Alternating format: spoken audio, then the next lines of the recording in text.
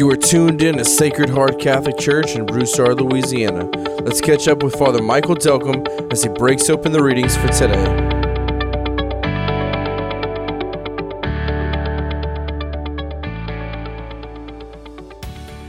So my grandpa tells a story back in the day when St. Mary Magdalene in Abbeville needed some repairs. The church was kind of in disrepair. It needed to be painted. So the priest there kind of was asking around for painters in the area. A couple of people gave bids, and he rewarded the bid to T. Joe.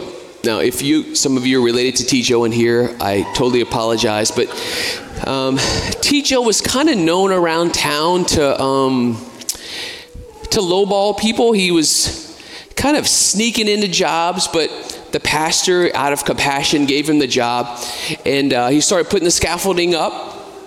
If you know St. Mary Magdalene's huge church, putting the scaffolding up, and he started painting. And one of the ways that T. Joe kind of gets his job is he thins his paint. He puts something, I forget what it's called. He puts it in the paint, just kind of thins it out. And that's not kind of how he makes his margin. So it kind of cheats a little bit, but he justifies it. T. Joe's painting the church, and he's kind of getting towards the top. And right as he's about to finish, a huge, massive thunderstorm starts to come, and lightning strikes from the clouds and knocks T. Joe off his scaffolding to the ground. Somehow he doesn't die, but he realizes that had to have been God.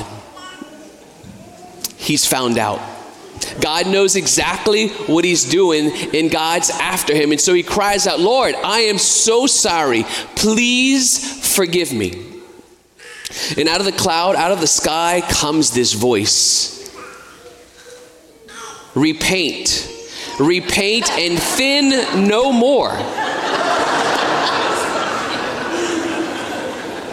T. Joe never thinned again, and he was an honest man.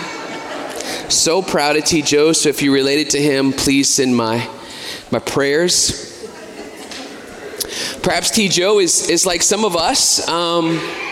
We kind of thin some things a little bit. We start to cheat a little bit, just in relationships, maybe in our business. Maybe we take a little time here, take a little time there. Maybe we waste time here, waste time there. We plan on our phone at our workplace. We plan on our phone with our marriages. We just with God, maybe we just kind of fudge a little bit. Well, I just won't go to Mass this weekend. I won't go to Mass that weekend. When it comes to giving God our time, our energy, our time, talent, and treasure, those are the things we're called to give to God. Maybe we just kind of keep a little bit for ourselves. We just kind of hold back, keeping a little bit for ourselves. And if we continue that pattern, just keeping a little bit for ourselves, if you're anything like me, that little bit becomes a little bit more. And just a little bit more, and it becomes a bad habit.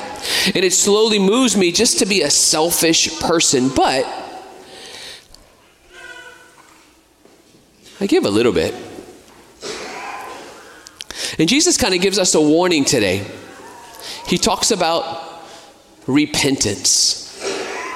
Basically, they were having a conversation with Jesus. They were bringing up these historical things that happened. Hey, these 18 people died because the Romans were just mad one day and they just decided to have a massacre. Was it something that they did wrong or not? Was it because of their sinfulness or not?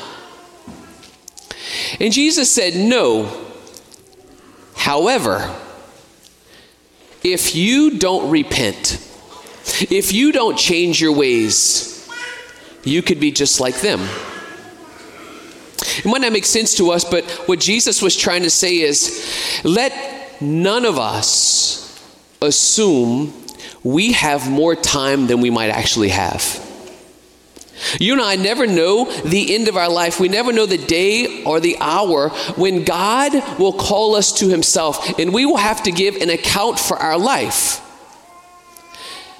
So he says repent. What does repent mean? It means to turn away from any behavior, any attitude in our life, not just to ask for forgiveness, but to change the way we are living.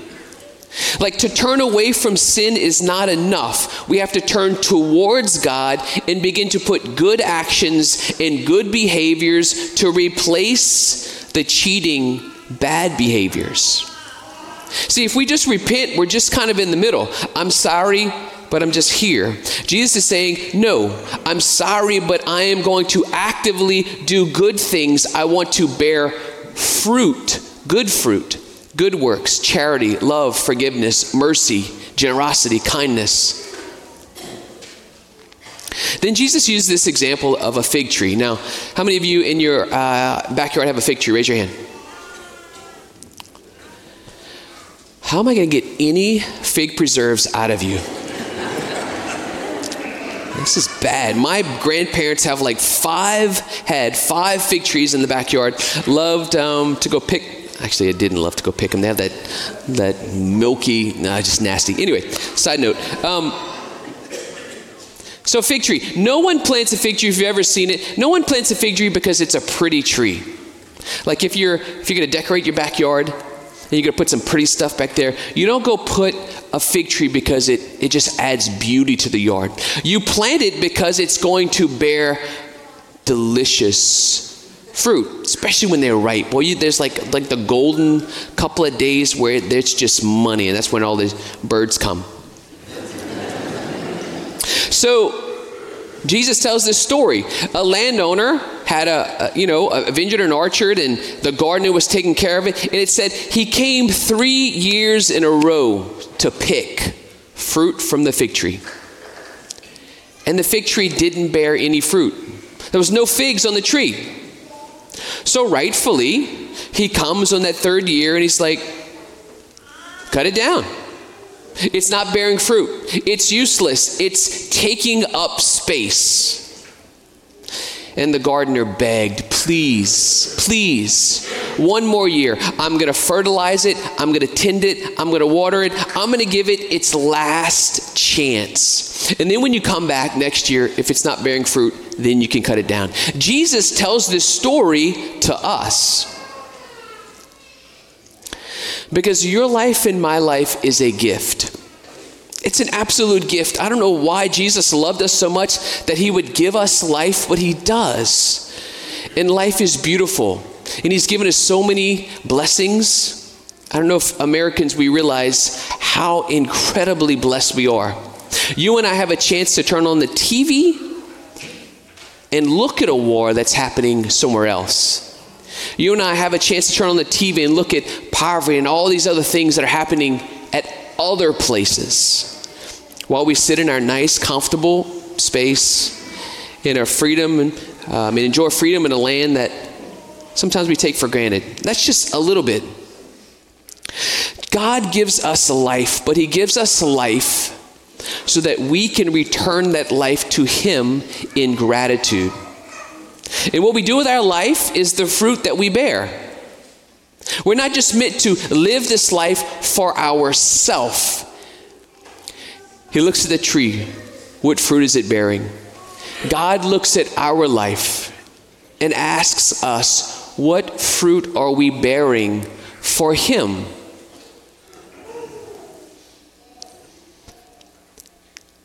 Now, none of us want to think about the reality of cutting that tree down.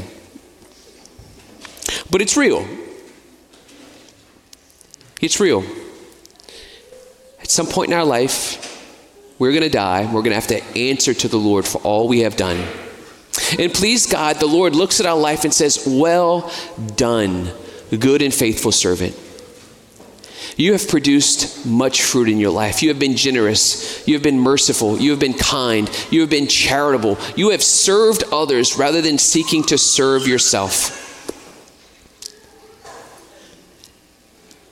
T. Joe had the opportunity to change his way of life.